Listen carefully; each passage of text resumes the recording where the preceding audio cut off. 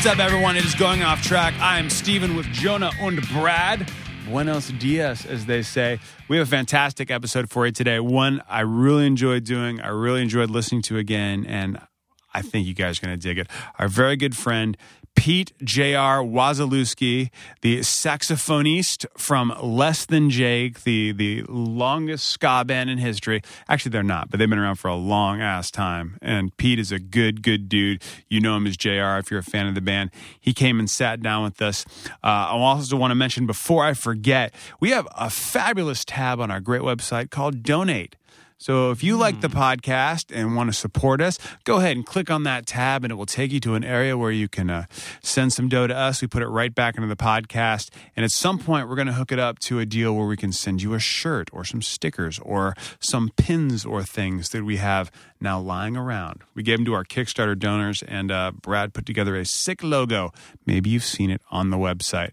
But also, please head over to our Facebook page if you want to leave comments about podcast. We don't have a comment section on the website because, as Jonah puts it, they lower the bar of humanity. Yeah, you can save your weird racist comments for YouTube. Because it is the worst. Sorry, I feel like I always say this, but it's like it and I always read them. Yeah. Of course you do. Dude, I used to do that. And the thing is, that's the one that sticks. Most people are really positive and nice. Then you find one, you're a scumbag. Well, now I want to start a war with you, or write something back. Right. You're really angry, and it does no good for anyone. So we're now that where we live, power's all back for everyone. I think one of the happier moments was watching my wife be thrilled when the Fios guy came 2 days early so that we could stop watching Elmo videos on Apple TV ad nauseum. She's like, I have to watch something with a person and not a red monster. It has to happen. But this has nothing to do with Bar Rescue, Jonah Bear. So, Bar Rescue, are you guys familiar with the show? No. Nope. It's on Spike TV. And basically it's this guy, John Taffer, who looks like a linebacker. He's this really huge dude who's like a bar expert. And he goes into bars and is like, this place is disgusting. Like he sends in his wife, and then like the bar's always really shitty, and it always has a weird theme. Like it's like weird strippers or like a pirate bar, just like failing bars. And he goes in with this group of experts. There's pirate bars? Yes, there's a pirate themed bar. Oh, I'd like to go there. Is it hard to get in? And I was going to say bar, but I didn't, and then you did, and I was like, I can do it. But so he's like super aggressive. He's sort of like modeling himself after Gordon Ramsay, I feel like, where he's like just kind of gets in people's faces and yells. So I've become obsessed with this show, and like he'll be like, and I've started to talk like him. Like he always. So anyways, he's really big on premium cocktails. Like he'll go into the shitty bar, and they're like sponsored by Grand Marnier. He is the show, so he'll be like, we got a chilled Grand Marnier shot. And it's like, dude, like look at this bar. Like you think anyone's going to order a chilled shot of Grand Marnier? But I started following him on Twitter and tweeting at him because I was like, this dude will probably write me back. So first I tweeted at him from the United Nations account, and he said something about Pauly Shore, and I was like, he's friends with Pauly Shore, I guess, and he's promoted Pauly Shore's thing. And I was like, dude, even you couldn't rescue that dude's career. You're better than that. And he wrote back, Pauly's my friend. I stand by my friends. And I was like, okay. This dude is serious. And I wrote back, I was like, all right, I respect that. Then during the hurricane, he's always talking about premium cocktails. He's like, premium cocktails. Like, so we need a classic clientele. So I was like, John, what's your favorite premium cocktail to enjoy during a hurricane? And he wrote back, Johnny Walker Black. Okay. So fast forward a couple days later, I'm watching Son-in-Law with my roommate. Like you do. Like I do. And I had actually just heard Pauly Shore on Ari Shaffir's podcast. And I was like, I didn't know his mom ran like that. Mitzi Shore. Ran that comedy club. And he grew up there, and she dated all these comics. And I was like, Pauly Shore actually not kind of like the one. As douchey as you think Yeah, he'd I was be. like actually like a legit comedian, like had this really interesting kind of crazy life. Mm-hmm. Like, you know, like, and I felt kind of bad about that comment. So I've tweeted Pauly Shore, hey, like watching Son-in-Law totally stands up, which it does. Did you do any of your own stunts during the farm scenes? And he writes me back right away and is like, awesome, man. Like, that was such a fun movie to make. So it didn't answer my question at all. But still, I was like, man, like this guy seems like pretty cool. He's connected to John Taffer. I watch way too much TV is sort of the end result of the story. It's a wonderful 6 degrees. That's the cool thing about Twitter is people you can like. It's that, and that blew my mind. I was like, dude, I'm sitting watching this Pauly Shore movie. I've never met this dude. I'm writing something on my phone. He's getting it and responding to me across the like. That's like it really like sort of hit me. It's like you get so ingrained in these technologies, and it's like I like just sat back for a second. I was like, this is fucking crazy. Yeah. There's no 6 degrees between Pauly Shore and me now. It just happened. Yeah. So, when I went to see, I had to go. Or I went and saw Get Him to the Greek in the theater because I actually like Russell Brand. I think he's very funny. I do too. But the movie's not that great. But Sean Combs, Diddy, Sean Combs steals the movie. He's the funniest thing in the movie. Yeah. So I write on Twitter, Diddy steals Get Him to the Greek. He's hilarious. A little while later, I am Diddy RT. Diddy steals his movie. He's hilarious. At Steven Smith says, like he retweeted me. Really? Yeah, that's amazing. You know that's like one of my favorite comedy movies. Get Him to the Greek. Oh, love it. Although let me say this about that. I feel like it's a little bit weird when people retweet compliments that people give them. Like, I feel like I don't know if it's like an insecurity thing or an ego thing, but I feel like sometimes when it's like, you're great, and it's like retweet. It's, I don't know. Like, I feel like if you're responding to something, it's one thing, or once in a while, but I feel like don't you feel like that's kind of a weird, what's the dynamic with that? If it's a lot, I guess it's weird. I like the reverse. I don't really have an answer for you, but when comedians always retweet someone talking shit about them. Yes, I like that. I like that for sure. a lot. For sure. That makes a lot of sense. Yeah. It's a good thing. Pete from Less Than Jake, his Twitter is at less than JR. At Less Than JR. And he may retweet you if you send him a compliment. Yeah, he probably will. He's a great, great dude, and I think you're going to dig us talking to him. It's going off track! I'm not a jazz fan. I don't discount it, but like jazz is so notoriously shit on. It's the ultimate punk rock. It's really punk is. Before punk was punk. So punk. And they play their asses off. Mm-hmm. Like if you go to... You don't know what they're playing, but boy, they fucking can play. Like if you go to... Yeah. And then they'll play it again. They'll play the same thing again. No, they don't. No. You're talking about freeform jazz or stuff I'm just talking about jazz. You're talking about fusion. Sometime if you're really...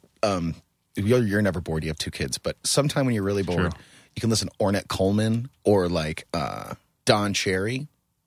That was Nana Cherry's father. Don Cherry, yeah. Right? Who named his child Eagle Eye. Yeah, well, he was... but those guys play avant-garde jazz. And it is like... It basically sounds... You might as well take a bunch of pots and pans, give them to the girls, and let them throw them against the floor. Because that's what it sounds like at times. Just like there's no really time or meter or form, and they just kind of like...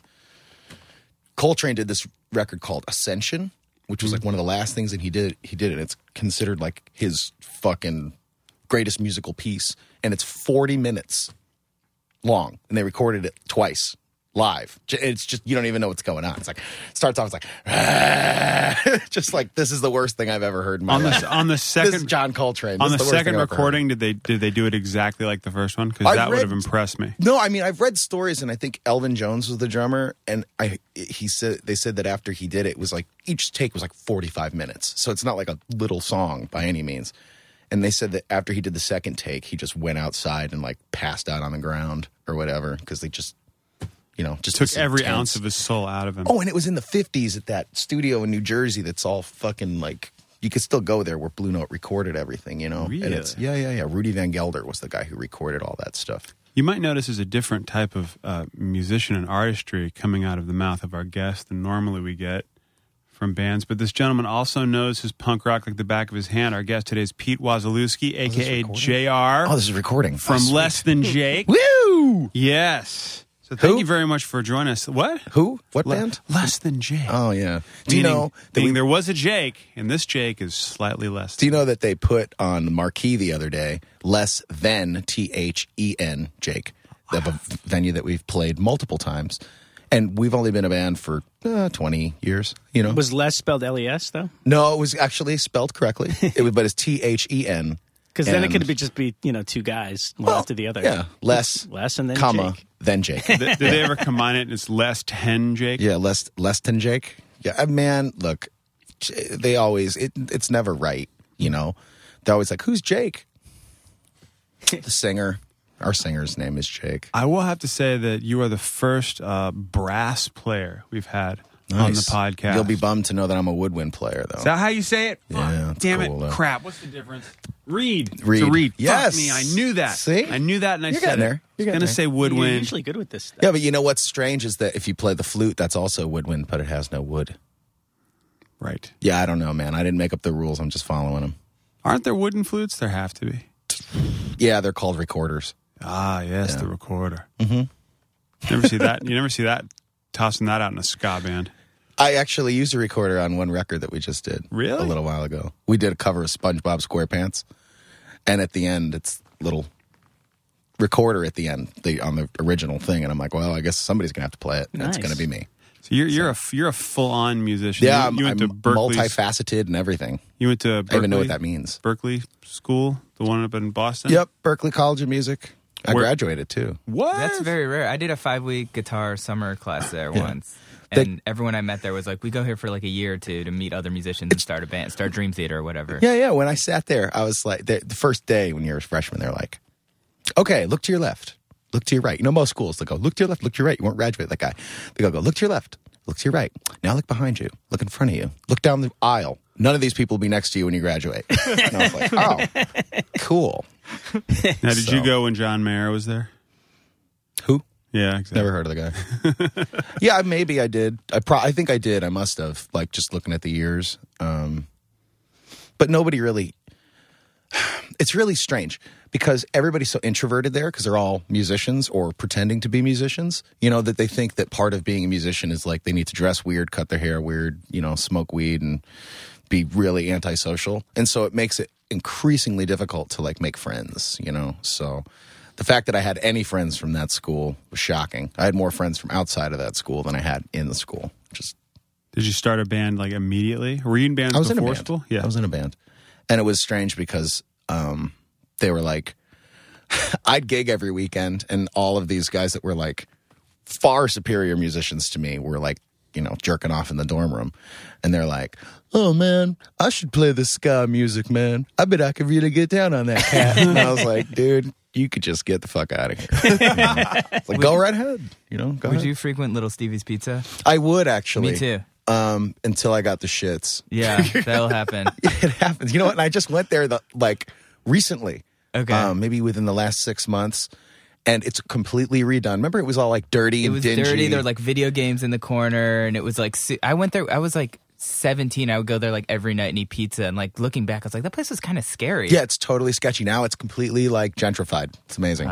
Really nice. it happens. Yeah. Well, So you're from Connecticut, born and raised. born, raised. And how did you get introduced to the woodwinds? Not brass. Fuck that. I had this when I was in 5th grade. I wanted to play. I think it was around that time, 5th grade. They're like, yeah, you should play an instrument. I was like, yeah. I played piano, and I really wanted to play saxophone. So I went with my parents to they had like the night at the elementary school where everybody came and they had all the instruments, you know, opened and you could look at them and rent them.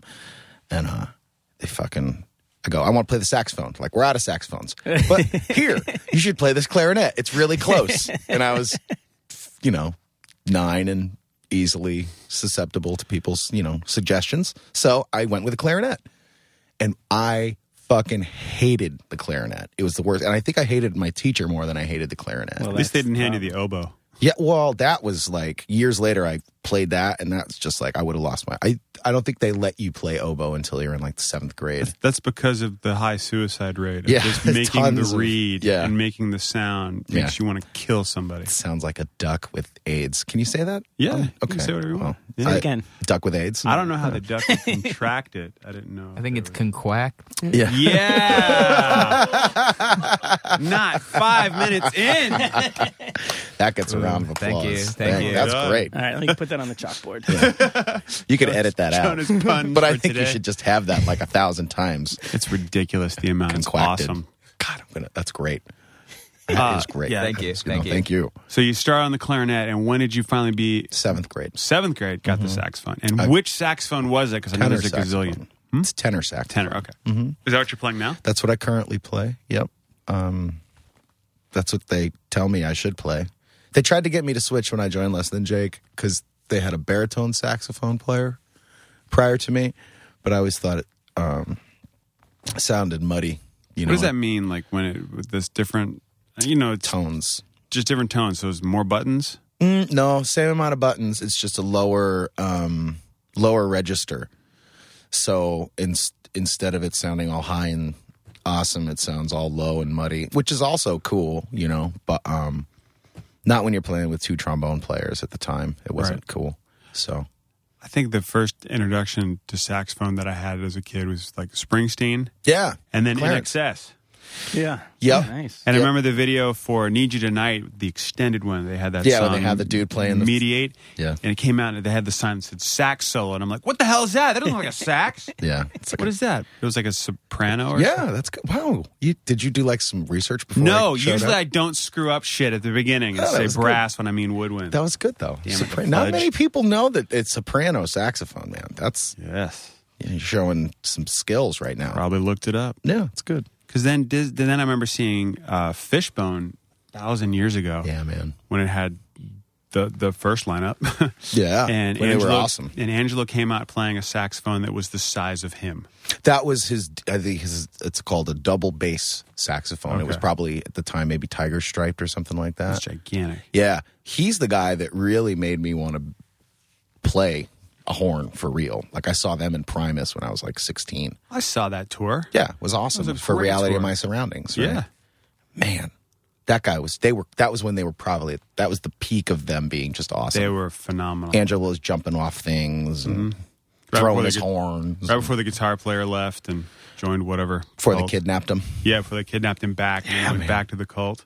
Yeah, man. Oh, Fishbone. Yeah.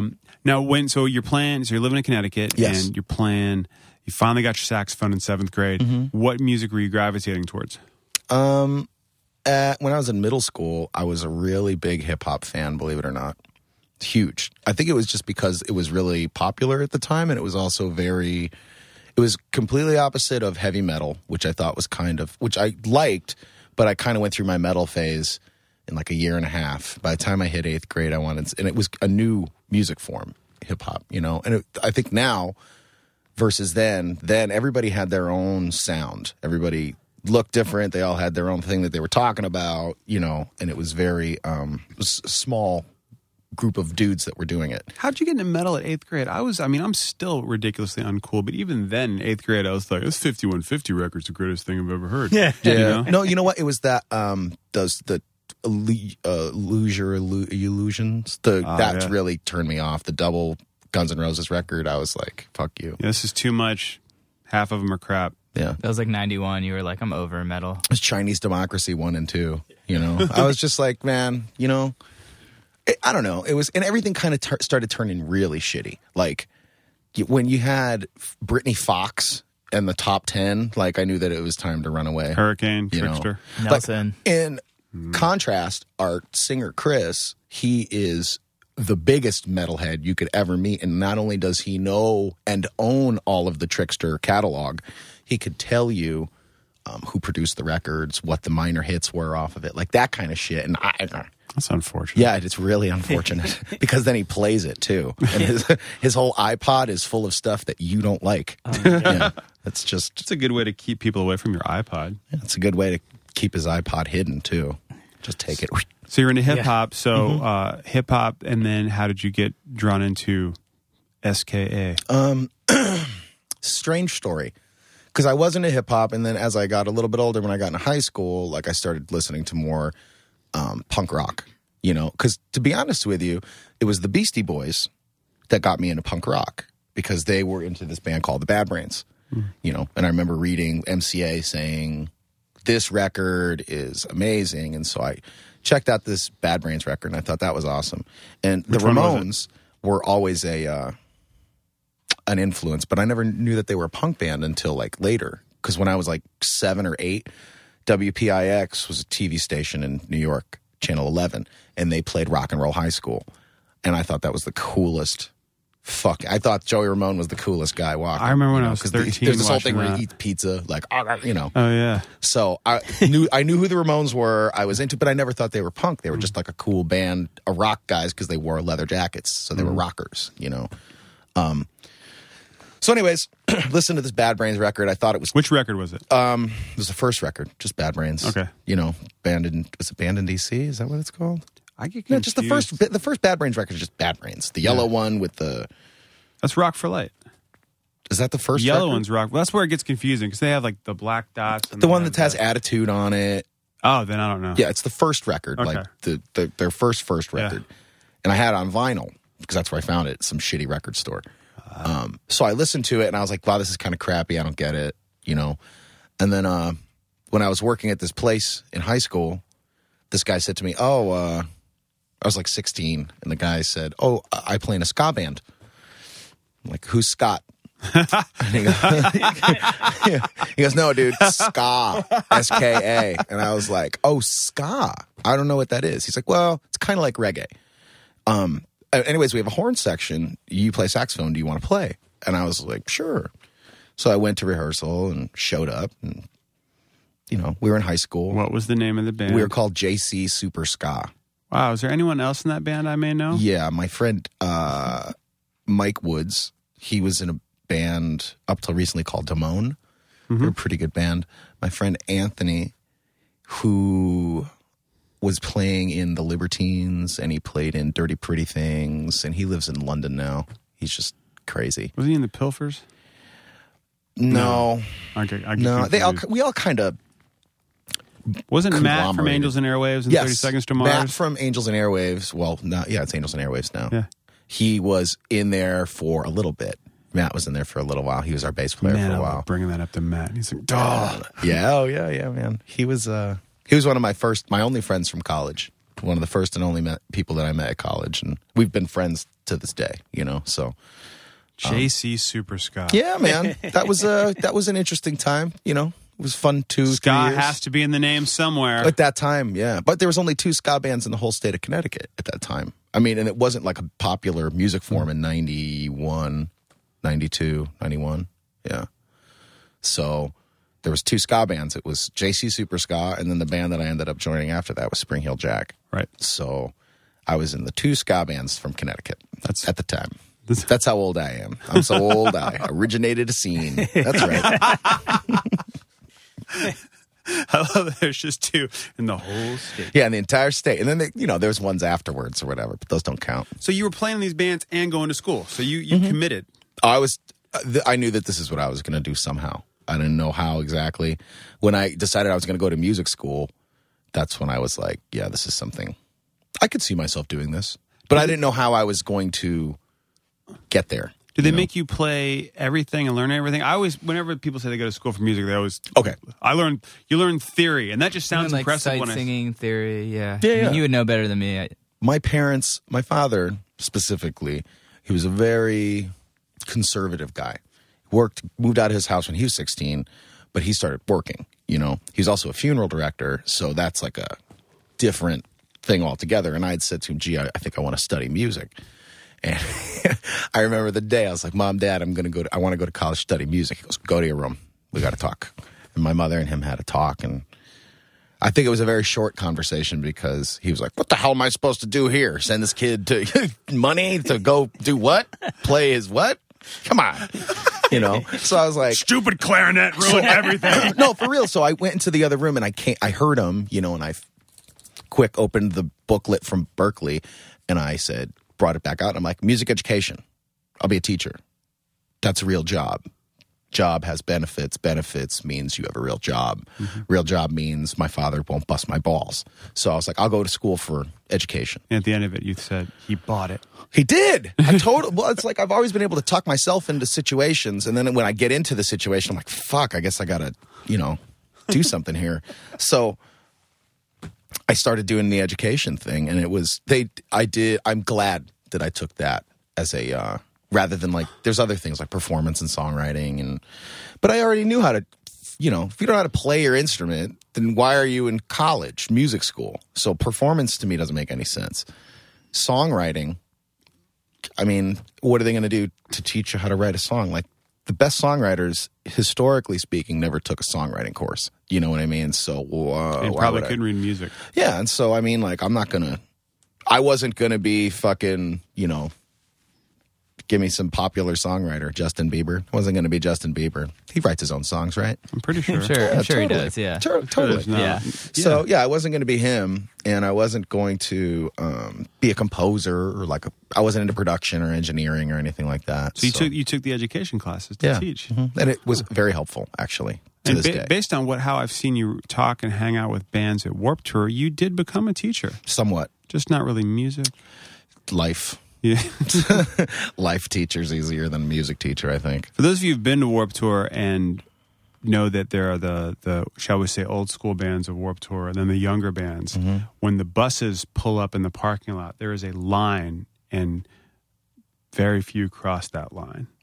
Like you're just not going to be a young band and walk over and hang out in the circle of chairs at the barbecue. Yeah, we call it with the no circle effects. of love. Most people call it the circle of hate, but I call it the circle of love. Yeah, because all you guys sit around there and talk about the bands you hate. It's a great place to be if you're welcomed in. Yeah. Well, I think that there's like the newer bands, and now there's like the newer bands. Like I feel like to me, like Taking Back Sunday, Thursday, all those bands seem like they're the new beyond bands. that. They're those not are new like the bands old anymore. school. Like But they were new bands. Yeah. And now that Newfound Glory is a old school band, makes me go, well, then what the fuck are we? Totally. And then I look at Bad Religion and I go, well, what are they? You know what I mean? Like if they're old school, we must be old school, and those guys must be like dead, right? Great grandparents or something. Like, sorry, Greg Graffin. Don't worry, he's not listening. So maybe he might be. We'll send it to Jay. Jay will spread it around. Jay Bentley.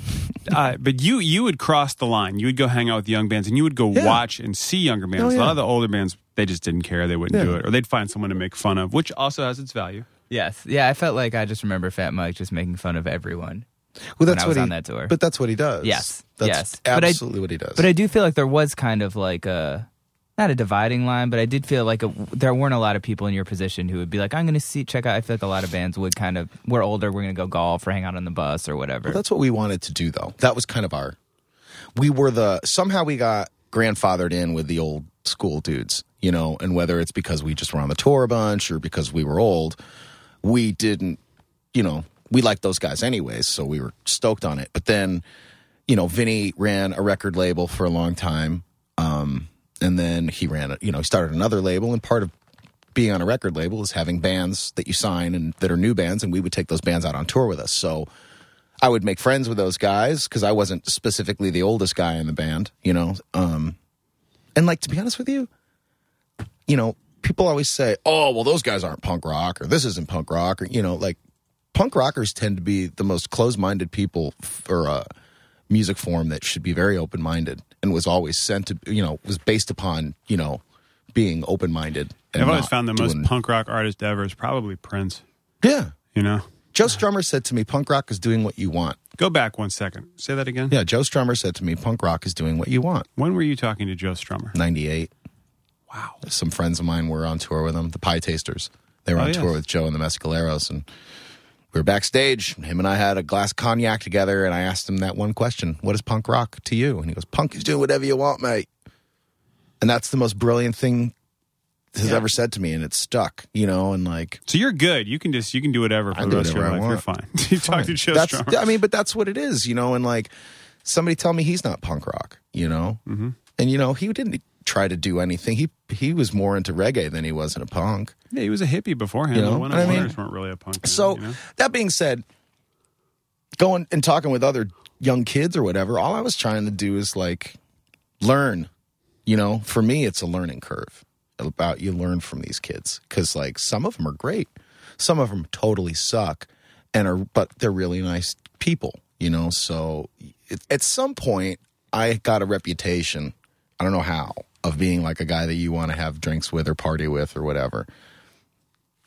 So I will live up to that reputation, but not all the time. I'm not a party animal, but I do like to have a good time. You're a fun, happy guy. Yeah, it's fun. Life is fun. Now, when you were in school, did you go to Warped Tour? Like before you ended up on it? I did once go to Warped Tour in 1997.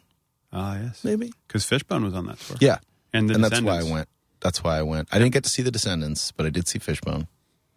That was awesome because I got there late. I had no idea what this Warped Tour thing was. We didn't get there till like 4 in the afternoon. And I'm like, wait, what? Who played when? What? And that's when you found out early that you have to get there early. That was the year they started more than 2 stages. And I remember going, this is crap. How am I supposed to see all these bands? Yeah, geez. Come on, man. Now, I remember we were on the year where there was like 10 stages. 2003, there was like, it was like a dozen stages. And then now it's like, Kevin's got it back to like, I think maybe 6 or 8. And then, but he lets all these people with tents have PAs and stuff. And no, oral assaults all day long, just punishing. Yeah. Punishing. It's hard to keep track. So when did you join Less Than Drake? I'm trying to get the chronology. 2000. Okay. June of 2000. Got it. June 13th, 2000, actually. I remember the date. Were you in Spring Hill Jack while in school? Yes. Okay. For 6 years. And were they all buddies from Berkeley, or they were friends from Connecticut? My friend, we just knew each other from playing gigs, but like I was really good friends with Chris Rhodes, who plays in the Bosstones now, you know. And he had said to me, hey man, if you ever get tired of JC Super Ska, come on, you can come play with us. Totally. I always thought they were way professional, and I forget what it was. It was one thing or it led to another, and I joined the band, and it was fun because I thought they were a tight band and they were cool guys, so I could get along with them. And then later on, things kind of fell apart. But isn't that half the battle when bands start? It's not like it's musicianship. Yeah, that should be a given. But can we hang? Well, I mean, and that's the whole thing. Like 10 years, 12 years now after we broke up, I still talk to those guys. Like Rhodes, I just hung out with him last night. He's one of my best friends. And those guys I talk to once a week, you know, and a long stretch, maybe once a month. Like I talk to each one of those dudes, and you know, occasionally we'll get together and do a show. You guys run a major, or? It was I don't know what you would call it. It was a subsidiary of Tommy Boy at the time. It was called Ignition Records, and it was a startup label, and they pitched it to us because the 2 other acts that they had signed at the time were Anthrax and Sam I Am, who we were massive fans of both bands at the time. So we were like, yeah, totally, we're into this. And like the money was right, the A&R guy was right. They let us record at the Hit Factory in New York, which was insane. 22 which is years now old. a Gibson showroom. Yeah, isn't that so sad, man? Have you been so over there, sad. Not yet, no. Beautiful, amazing creations of music made there. Yeah. And now it's fucking. I didn't work They there, put but out I've been in there. You Are Freaking Me Out. Is that the Sam Yeah. record they did? Man, that is such a killer That's record. my favorite record. That record by is them. so stupid. So good. And they just put out demos of it. Did you hear that? And people didn't like that record when it came out too. They spit on shit on that record, you know. And Because people wanted Clumsy or Sore. Well, Sergi, the last time we toured with them, beginning of this year, and I told him, I was like, that is up there. You know what I mean? Like I would say top 20 records. That record like really influenced me at a good time in my life, you know. So great records. This would be a great segue for Brad to tell us Sam I Am touring. Which story. record I didn't hear? You are freaking me out. Right. That one and Astray, I think, was great for like. Stray's a good record. Yeah, too. they're just one of those band. bands that I remember So good listening to tour with, to, too. and Really? with my Man. friends. We all love them. We'd go see them at the old 930 in DC, and that was one of those moments where I'm like, there's a chromosome in me that is missing because I don't understand why this band isn't huge. Dude, Well, they're so good, but they're just kind of boring, you know. Like, and I don't mean that I hope they don't hear this, but like, they're really, really talented and so good. And like, when we just toured with them, like every song was just fucking right on, but they're just boring, you know. Just stand there. And that's 95% of the bands that don't do well live are just, they're not because they don't play their instruments well, just because they're really fucking boring live. They just stand like, who the hell wants, like Coldplay, perfect example. If I want to hear the fucking record, put the record on. I want to go see the show. If you make a couple of mistakes and stuff, that's great. That's part of the show. Love it. You know? Like, that's, I don't know. Maybe That's I'm a good just different comparison. guy. I mean, it's funny, but it's kind of true. Sam I Am and Coldplay. Yeah, I'm not, trust me, they're not. Except Coldplay could hold on to a drummer.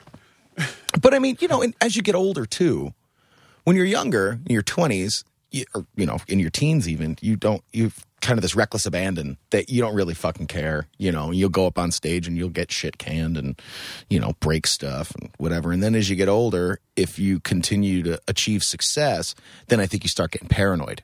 where you're like, well, fuck, how am I going to keep the success? Well, I should probably stop getting wasted, And in some respects, yeah, that's a great idea. In other respects, it's probably the worst thing that you could do, because those people that become sober, maybe they were big assholes when they're sober, So I always think about those things. So Spring Hill Jack imploded, and as I like to say, due to band shit. Yeah. Just band life. stuff, Just life. So when and Less Than Jake, from what I've learned, had gone through a number of woodwind and or brass folk. It's true. They had like 3 or 4 guys that they had gone through in that 7 years that they had existed at the time. So was it always Chris, Roger? It was always Chris, Roger. Well, Vinny? even them. Like, it was actually always just Chris and Vinny. Okay. They were the original 2. And they had this bass player that they ended up kicking out. And Roger joined, who was a guitar player originally. Mm-hmm. But he started playing bass.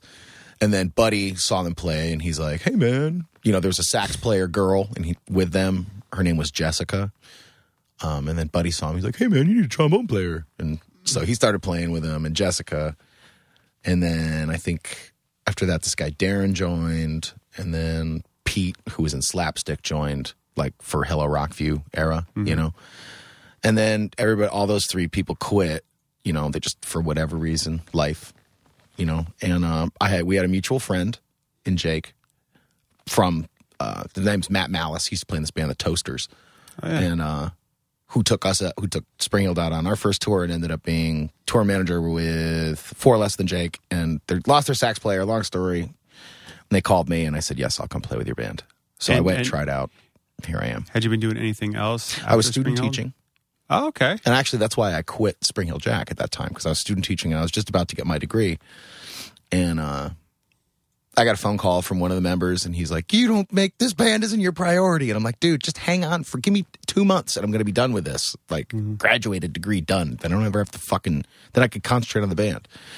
You're not making the band a priority. And I'm like, you know what? You're right. I quit. And then that was it. And then like about a month later, I got a call from Vinny saying, do you want to try out? And I was like, well, send me some records, because I didn't really know any of the material. And then I said, I don't want to play in your band. Not to him, but like, I think I said it to my brother. I was like, I don't want to play in this band.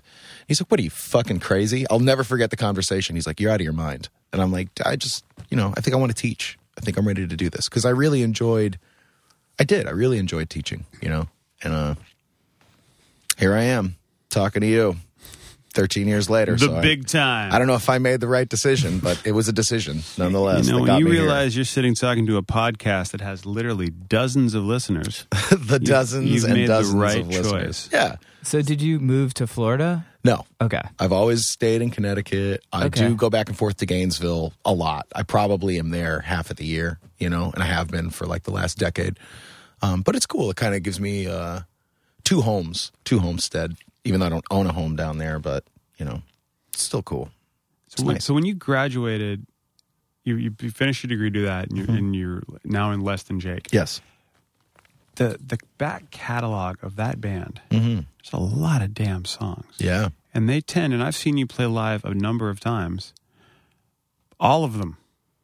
Yes. A lot of tunes. Yeah. Was that something that you looked at it with trepidation? Or When I first got the package of CDs from Vinny, there was a note. I have the note somewhere, and it said, Pete, here's the CDs, learn some tunes, Vinny. No list, no group of songs. And it was fucking 5 records at the time, And I was like, I don't even know where to start, And I put in the first record, which was Pezcore. This was at the beginning of the internet, like really when the internet was starting to become a thing. So I went and I looked online to see which record came out first, second. After I waited 20 minutes for the page to load, I found out that it was Pezcore and then Losing Streak and whatever. So I put in Pezcore first, and I got through the first 30 seconds, and I was like, I can't do this. I was like, I just can't. It's too punk rock for me. Like at the time, but it was recorded poorly to that particular record. I mean, they recorded it in 2 days. You know what I mean? Like, so then I put in Hello Rockview, and I found that record to be really good. It sounded good. Songs were really good. Then when you learn the stories behind everything, from just time of being in there, then you learn, stories of how things were rearranged and blah, blah, blah. But anyways, that was the record that I was like, oh, I could totally get down with this. Like, yeah, this is cool. So that was it. When did you stop feeling like the new guy? I don't know. I think maybe it's about 5 or 6 years in. I think after, now that if you take the other 3 former members of Less Than Jake that were horn players, and you take all the time that they individually spent in the band and you added it all up together, it doesn't even come close to the half the time that I've been in this band. Seriously. So I feel like I've been a member for a long time. And I think maybe when they said to me something along those lines, like, just know that you're, I had to hear it verbalized. They give you your bracelet? Yeah, they gave me a bracelet. There was a ceremony. There was some elks involved, I think. Maybe I the Masons. got one of Roger's dreads. Yeah, I wear it around my neck. You can't see it. I keep it lower. That dude's dreads, man. Yeah, it smells like shit, those things. I don't have a lousy sense of smell, so I'm going to have to take that on faith from you. You know what's awesome? They are huge. Oh, their skin, they get so natty, and we tell him to cut them all the time. And he just had a son, and Simon's always grabbing at him. And I'm just like, someday you're going to cut those things off, and you're going to look like an old man. We always joke with him. And he's like, no, I'm never cutting them off. So and Simon's hair was starting to curl up. And I go, oh, his dreads are coming in nicely. That's amazing. Yeah, it's pretty awesome. My band toured Europe with Army of Punch.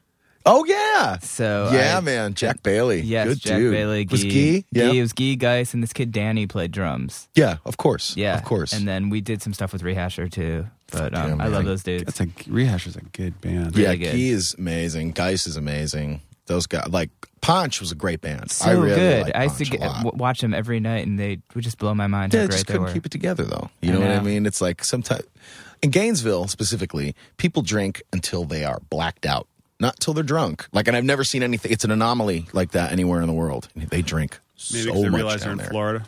They're stuck in Gainesville. Well, and it's so cheap. It's the only place you can still get drunk for $10. Yeah. Go out to the bar and get drunk for $10. I'm talking. Yeah, and then because they sell $1.50 talls. Right. You know what I mean? And nobody leaves more than 50-cent tips for those poor bartenders down there. So You need more than $10 to get a beer in Brooklyn. you can't even get in the door for $10 in Brooklyn. You know what I mean? Like down there, honest to God, $10 you can get wasted. It's great. It's great. It's great. I don't drink that much anymore because the stuff that they sell you to get drunk for $10 doesn't agree with me so much. But Yeah. PBR used to be great. Oh, God. I hated that beer for years and then had one a little while ago. And I was like, I remember this worse than I thought it was. This is fantastic. Yeah, it tastes like aluminum. The best things do. I think I saw you after you got your first tattoo. Yes, Yes. perhaps. Yeah. Which is Mr. Milo Ackerman. Yeah, that was a good one. It was a good firstie. But you do have, and I've told this to many people, one of my all-time favorite tattoos that someone ever got. Which And one? it's on your calf. Oh, the Godzilla. Yeah. It's not just Godzilla. Godzilla thinking about sushi. It's a true story. I got it in Japan. That was the best thing because I talked to a friend. I was back when AOL Instant Messenger was a big deal. I was talking to a friend of mine. She lived in Australia, and I'm like, I'm going to get a tattoo in Osaka. And I'm like, what should I get it of? And she's like, Godzilla, thinking about sushi. And I said, that is brilliant, and I'm going to do it. So when I went in to tell the guy, like, we didn't go until like 2 a.m. or whatever to get this done. And I had our interpreter tell the guy, he didn't speak any English. And I'm like, tell him I want Godzilla's head thinking with like a cartoon bubble thinking about sushi. And the tattoo artist like doubled over. He laughed so hard. He's like, really? And I was like, yeah, that's what I want. And he's like, I don't mean to be disrespectful, via my interpreter. He's like, I didn't mean to be disrespectful, but this is usually when people come in here, they want like some kind of like Yakuza gangster tattoo or whatever. And he goes, that's really cool. I'm really excited to do it. And he had a Godzilla statue and he holds it, goes like this. And I'm like, yeah. And he freehand drew this, and it's the best tattoo I have by far. I mean, to be By far. disrespectful, but periodically Godzilla comes in and destroys our towns. Yeah, It's very upsetting. Yeah, I know. I was like, sorry about what he does. I won't step on any buildings. I'm sorry. Never seen him eat sushi. See, and I wanted to Cooks get it this with his laser eyes. someday. When I go back there, I will get it built up where his body's here, and I wanted the whole cityscape getting destroyed. Nice. But he's destroying it, and then over here would be like the sushi palace. and he's just destroying the city because he wants to get to the Sushi Palace. That is a great idea. It'll get there someday. For a pant leg, is that what they call it when it's on your... Yeah, I have this whole life thing ahead of me, so I'm gonna start working on it. I don't know when, but we'll get there. Okay, let's talk about that with Less Than Jake, because Less Than Jake, your fan base is bonkers. Yeah, crazy. And I've been to numerous shows, all different kinds of venues. They always sell out. I remember Trish and I went to see you guys, Goldfinger, and who was the other damn band at Roseland? Maybe it was Big D or somebody like that. I don't know, but I remember we walked in and there was Goldfinger playing, and I was like, "Oh shit, it's '93!" You know, it's like it's happening all over again. Yeah. Hello, '98, I guess. No, 98. Goldfinger? It'd be 96. 98, 97. Because I saw Goldfinger just after the Electric Love Hogs broke up, right? We're walking in, I was like, wow, where are we? This is happening. Yeah. And then you guys came out, and I don't know if this was the show with the Wheel of Fortune wheel. Oh, no, the Price is Right wheel. Yeah, the Price is Right one was with Real Big Fish. That was an undertaking for sure. We did a Price is Right themed tour. And we brought we made our own Plinko board. We made the big wheel and had people come up and contestants. And it was actually fun. But you guys did one of the greatest and biggest, one of the coolest, but also biggest fuck yous I've ever seen happen to fans. It was so awesome. You put the Price is Right wheel for the Showcase Showdown. And Chris, who's actually a great TV host. Yeah, Bob Boner. Yeah. That's what we were calling him. Oh, Fuse used to drag him into stuff all the time. Because they wouldn't pay you, Chris. That's why they did it. But he's also really, really solid. Oh, yeah. And my wife would put Less Than Jake on VH1 for years. Well, he's funny. He's honestly, everybody in my band is, honestly, they're funny people. They're, it's hard to get a word in so you'd a bring lot a of kid from times. the crowd up and you would spin this wheel and it had all the records, right? Yeah. All the records that we had. All the records. And the night we saw it, it hit the latest record. Yeah, and with the Out Crowd. Well, that was the latest record at the time. And boy, people were pissed. But it was the luck of the draw because you never knew what it was going to hit. But then you'd play the whole damn record all the way through. Yeah, they were pissed. It was awesome. But I mean, look, if you do what your fans always want you to do, if wrestling has taught me nothing, is it don't always do what your fans want you to do, because whether they love it or they hate it, at least they're paying attention. You know what I mean? You're getting a reaction. And that's what we're looking for a lot of times. We're just looking for a reaction. You did a heel turn on stage. Oh, yeah, right there. It's just oh, you don't like it? Go fuck yourselves, and you just yell at people, and it doesn't matter. They have people to come will back next time to see But they'll come back, And I mean, they know that we don't mean it. They know that we're not vicious about our attacking of them. Chris calls people, brings people with bad haircuts up all the time. And I mean, the guy's got a lesbian mohawk, let's be honest, It's a pot calling the kettle black, So, we just, it is what it is. That's who we are. We're not going to really be anything different. The kids with bad haircuts thing, this brings me up to another story. Mm-hmm. It was at a Bamboozle episode. An episode of Bamboozle? Yes, because it's always annually. Yeah, it's always an episode. And I was interviewing some band. I can't remember. I want to say maybe it might have been the audition or something. And we're in New Jersey where the Bamboozle is, and a cop walks by. This cop with this really stereotypical cop mustache goes, a bunch of stupid haircuts. And I was like, what a dick. And then we have to go interview Less Than Jake. And they're like, well, Less Than Jake wants to be interviewed on their tour bus. I'm like, oh, whatever. We love those guys. Do whatever they want. We go on the tour bus, and they're seated on the tour bus, all dressed as New Jersey cops, was Less Than Jake, and every single one of them had mustaches. And Chris was the guy who had walked by the interview. Said, what a dick. Yeah. That's amazing. Well, we do this thing called, for Cinco de Mustache, Cinco de Mayo, but we call it Cinco de Mustache. We say everybody should grow a mustache for it. So we were growing our mustaches, and when we were doing doing a record in Chicago, we were like, how are we going to do this Bamboozle thing and make it awesome? Because, dude, Bamboozle kind of sucks. It really, from a fan perspective, it's fun, I suppose, but from an artist perspective, from my perspective, we just did it this past year, it was a fun show, but it's very disorganized, and it's just whatever. However, John D was always a huge supporter of our band, and and Andrew Ellis as well. And those were the dudes that were doing it at the time. So we're like, what are we going to do? We want to do something awesome. So we went and found a police officer supply store. We went, spent hundreds of dollars on these outfits. We all got fucking fitted and like the whole thing. Like we showed up and they like hemmed the pants. I have a fitted photo good. somewhere.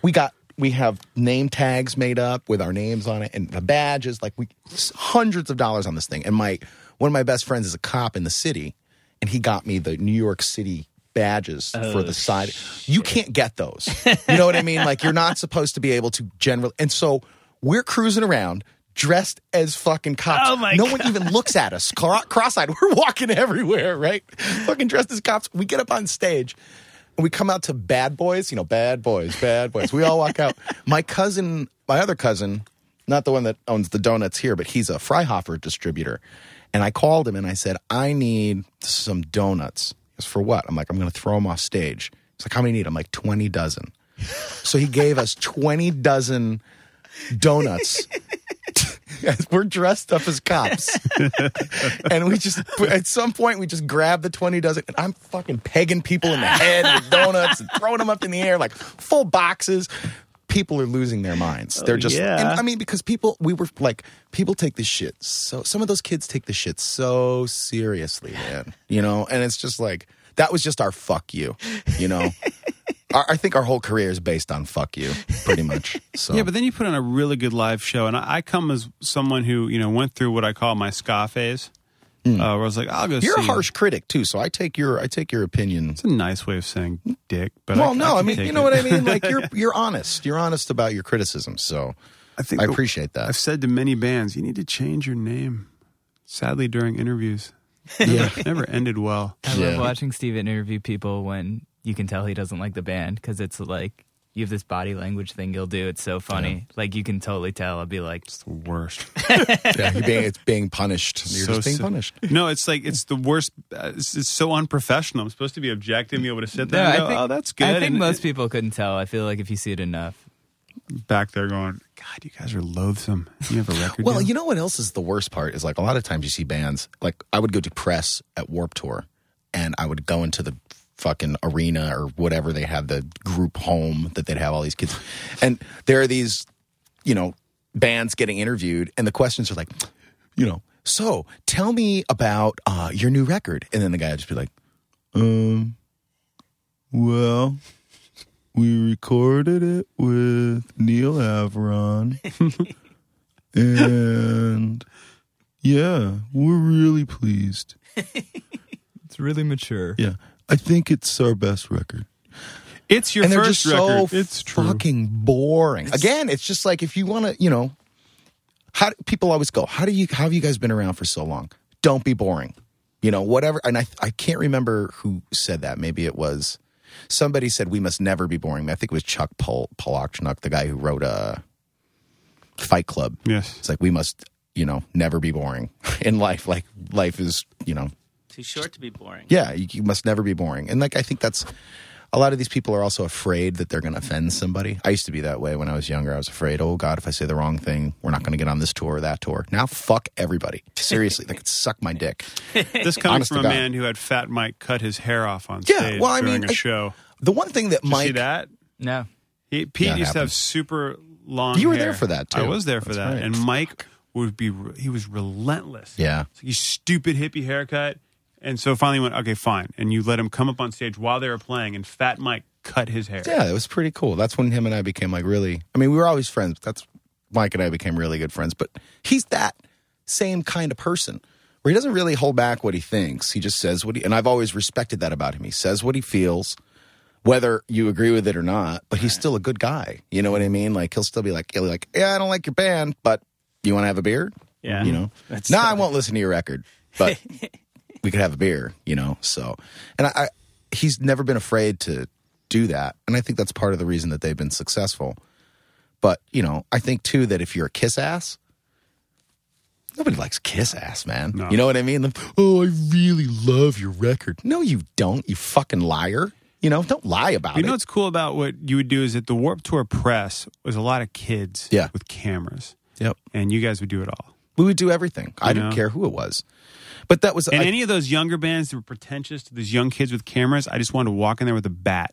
Yep. And take them out, because that's not cool, because these are your fans who are just doing their own little, the new zine is a website. Yeah, and B, exactly. It's like, yes, it's like you're saying, you can speak your mind and whatever, but, don't be a douchebag. Well, you don't have to be a douchebag about it. I mean, like, you should be stoked that these people want to interview you. And that's what I say. Like, I'm just stoked that people want to talk to me about my band after this long, And, like, if you're so important or self-important now that you don't have time to talk to these people, I think that if you are offered this life, because there's tons of people that want this life, and if you are offered this life and you want to continue to live and do this and be in a band, then you have to do things that you don't want. This is a job.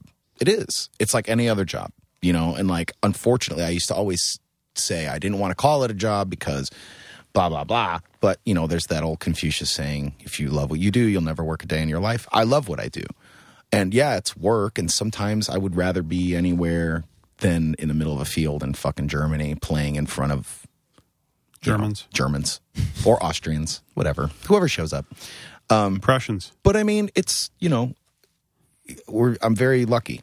Very lucky. We're very lucky as a group to be able to do this. But you made it. Well, you're expected. I mean, the thing is, you're expected to be the eternal 14-year-old little bratty douchebag. And the people that last forever and that do really well at this, they know that that's an act. Yeah, and they can play the act and they do a great job at it. But you know what? Yeah. I've been with those people. They fucking work hard and they take those little interviews and they treat everybody with respect. You have to treat everybody the same. Yeah. It doesn't matter. Henry Rollins said that. Like, the guys who set up the stage should get paid what the artists get paid and should get that kind of respect. And my parents always told me, you treat everybody the same. Like, doesn't matter what they do, what their job is, who they are, what walk of life, treat everybody the same, because then good things will happen, and that's true. I've always kept that, and I've always tried to do that. So that's when you ask me about talking to younger bands, that's why I say always, because you never know who's going to be the next Fall Out Boy. Like Fall Out Boy.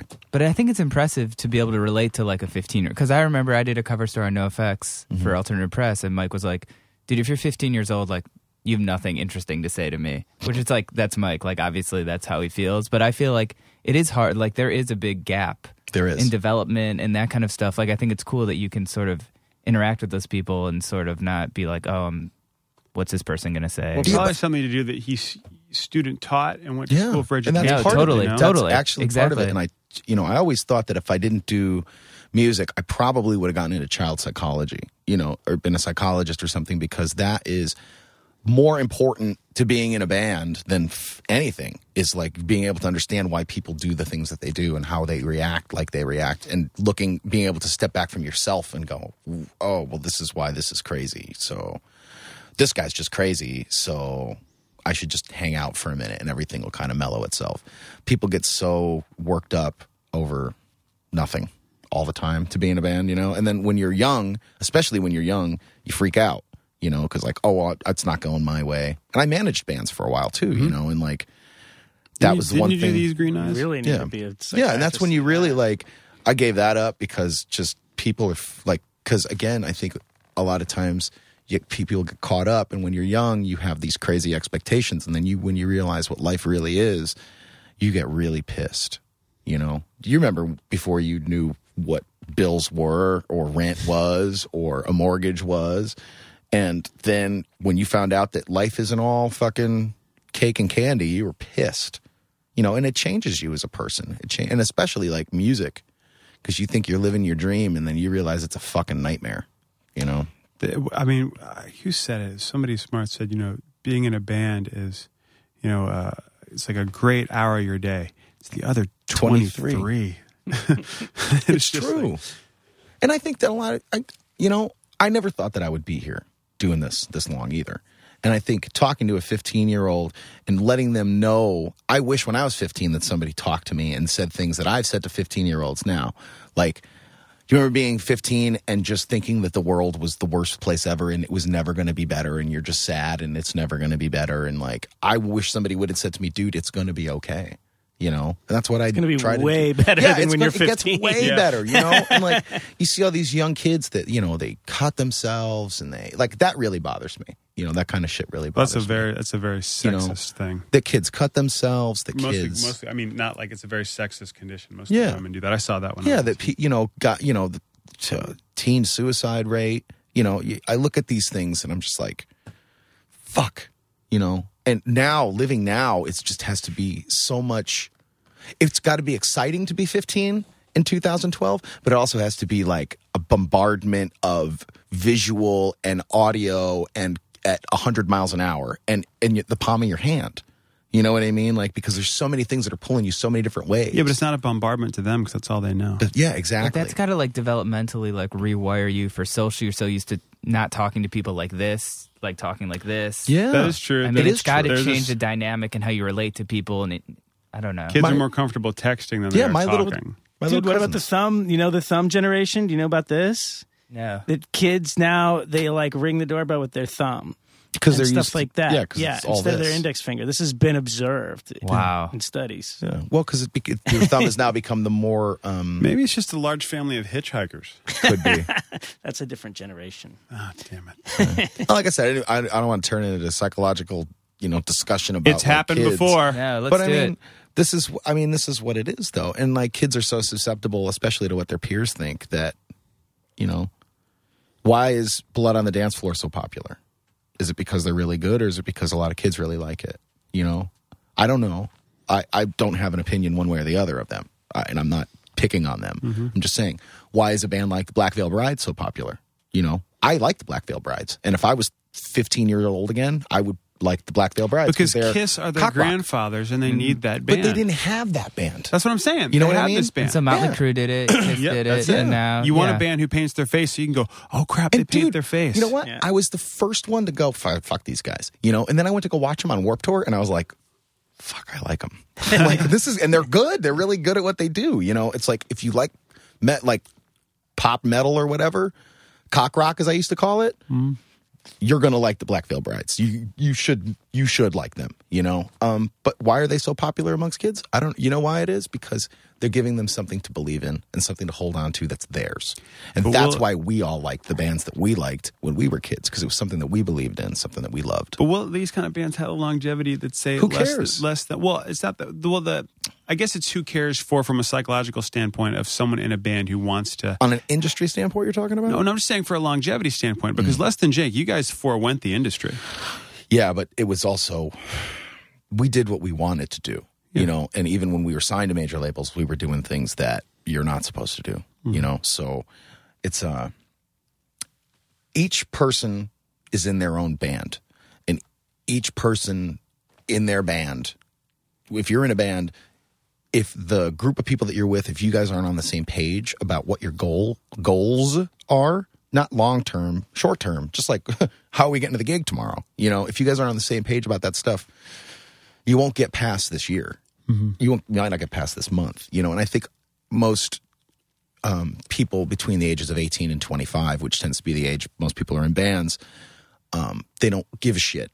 They don't look beyond next week, let alone next month. They don't think forward that way. You know what I mean? And it's easier to look left and right than try to look down the street, Do you think that because you were in a band that broke up helped you be in a band that was sort of established? Like you went through that so you knew what mistakes not to make?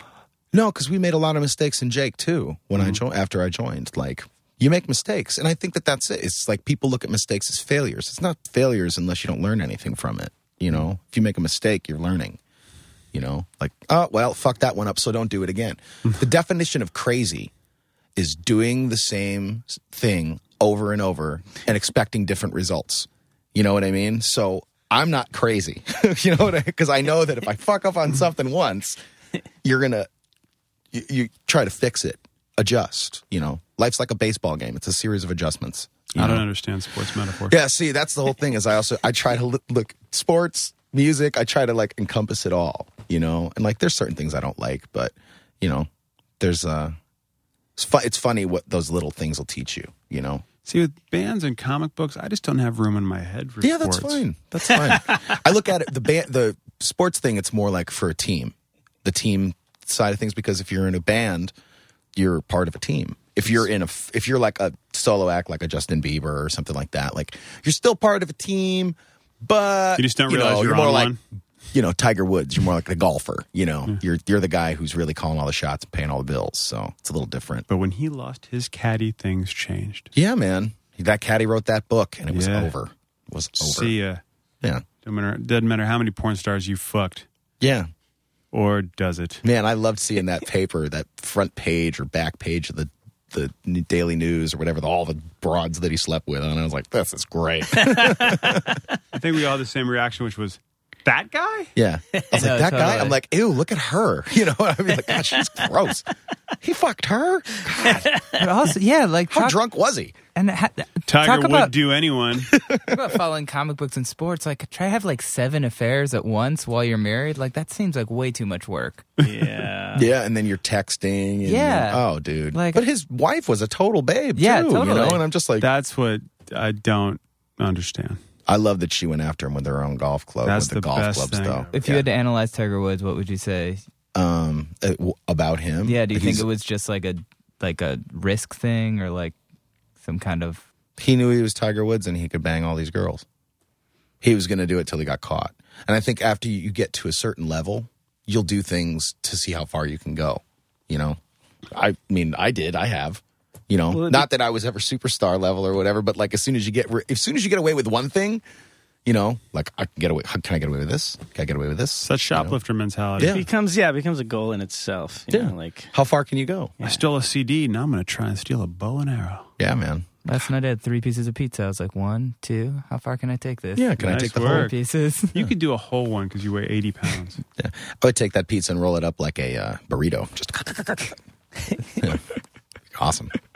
Yeah, it is. Yeah. Now that's I guess all it I would be want to do right then now. Then I guess it would be a good. calzone, though, probably, right? No, it's a pizzerito. Oh, There. pizzerito. Now we will be millionaires. Holy. Is that on Urban Dictionary yet?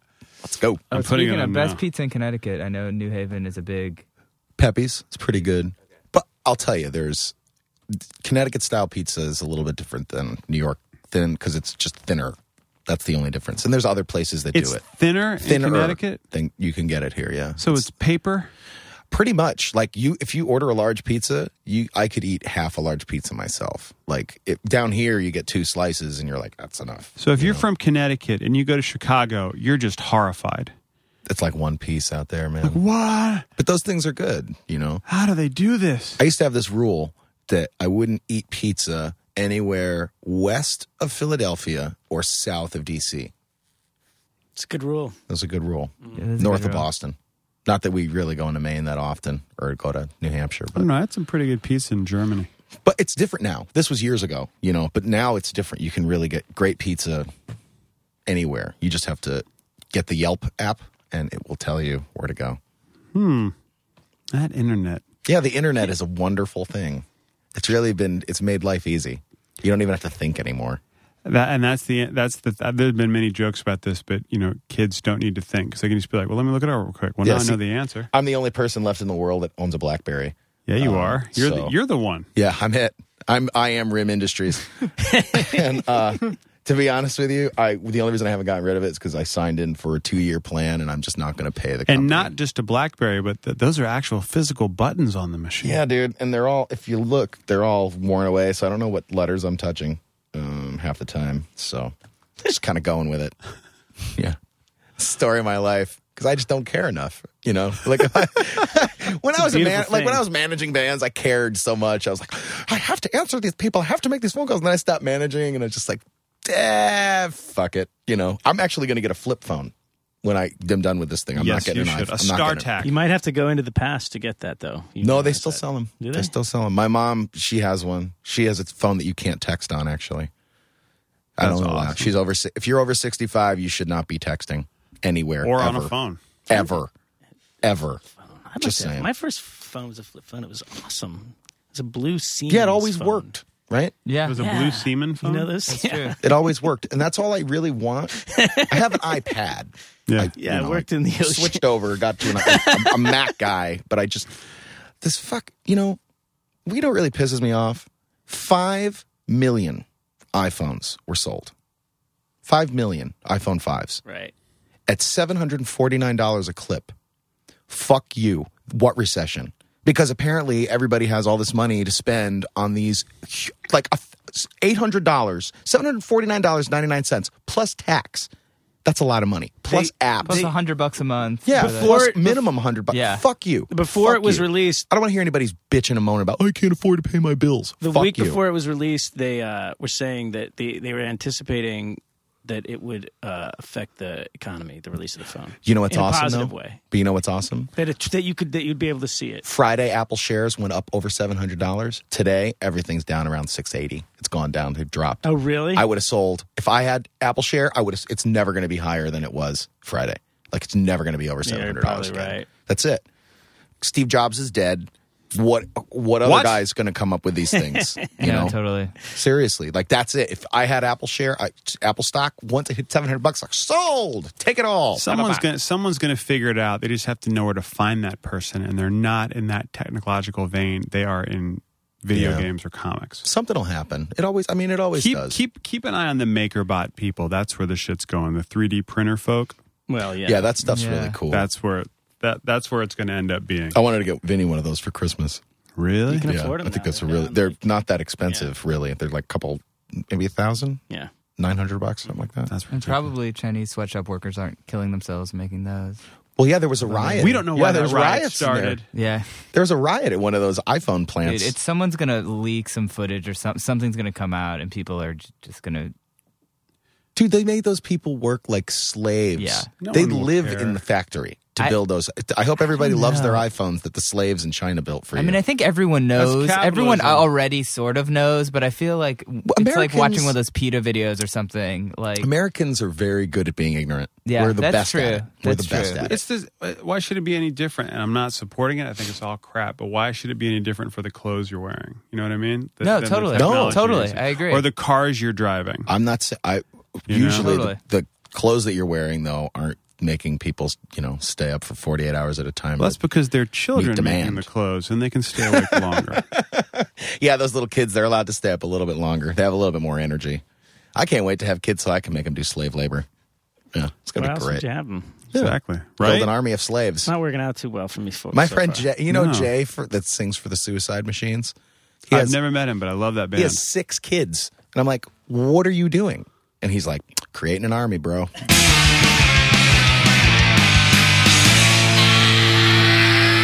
One of my favorite people, JR, Pete Wasilewski from Less Than Jake. Literally one of my favorite people. And if you talk to people who've met Pete, they will say the same thing. Very cool dude to talk to.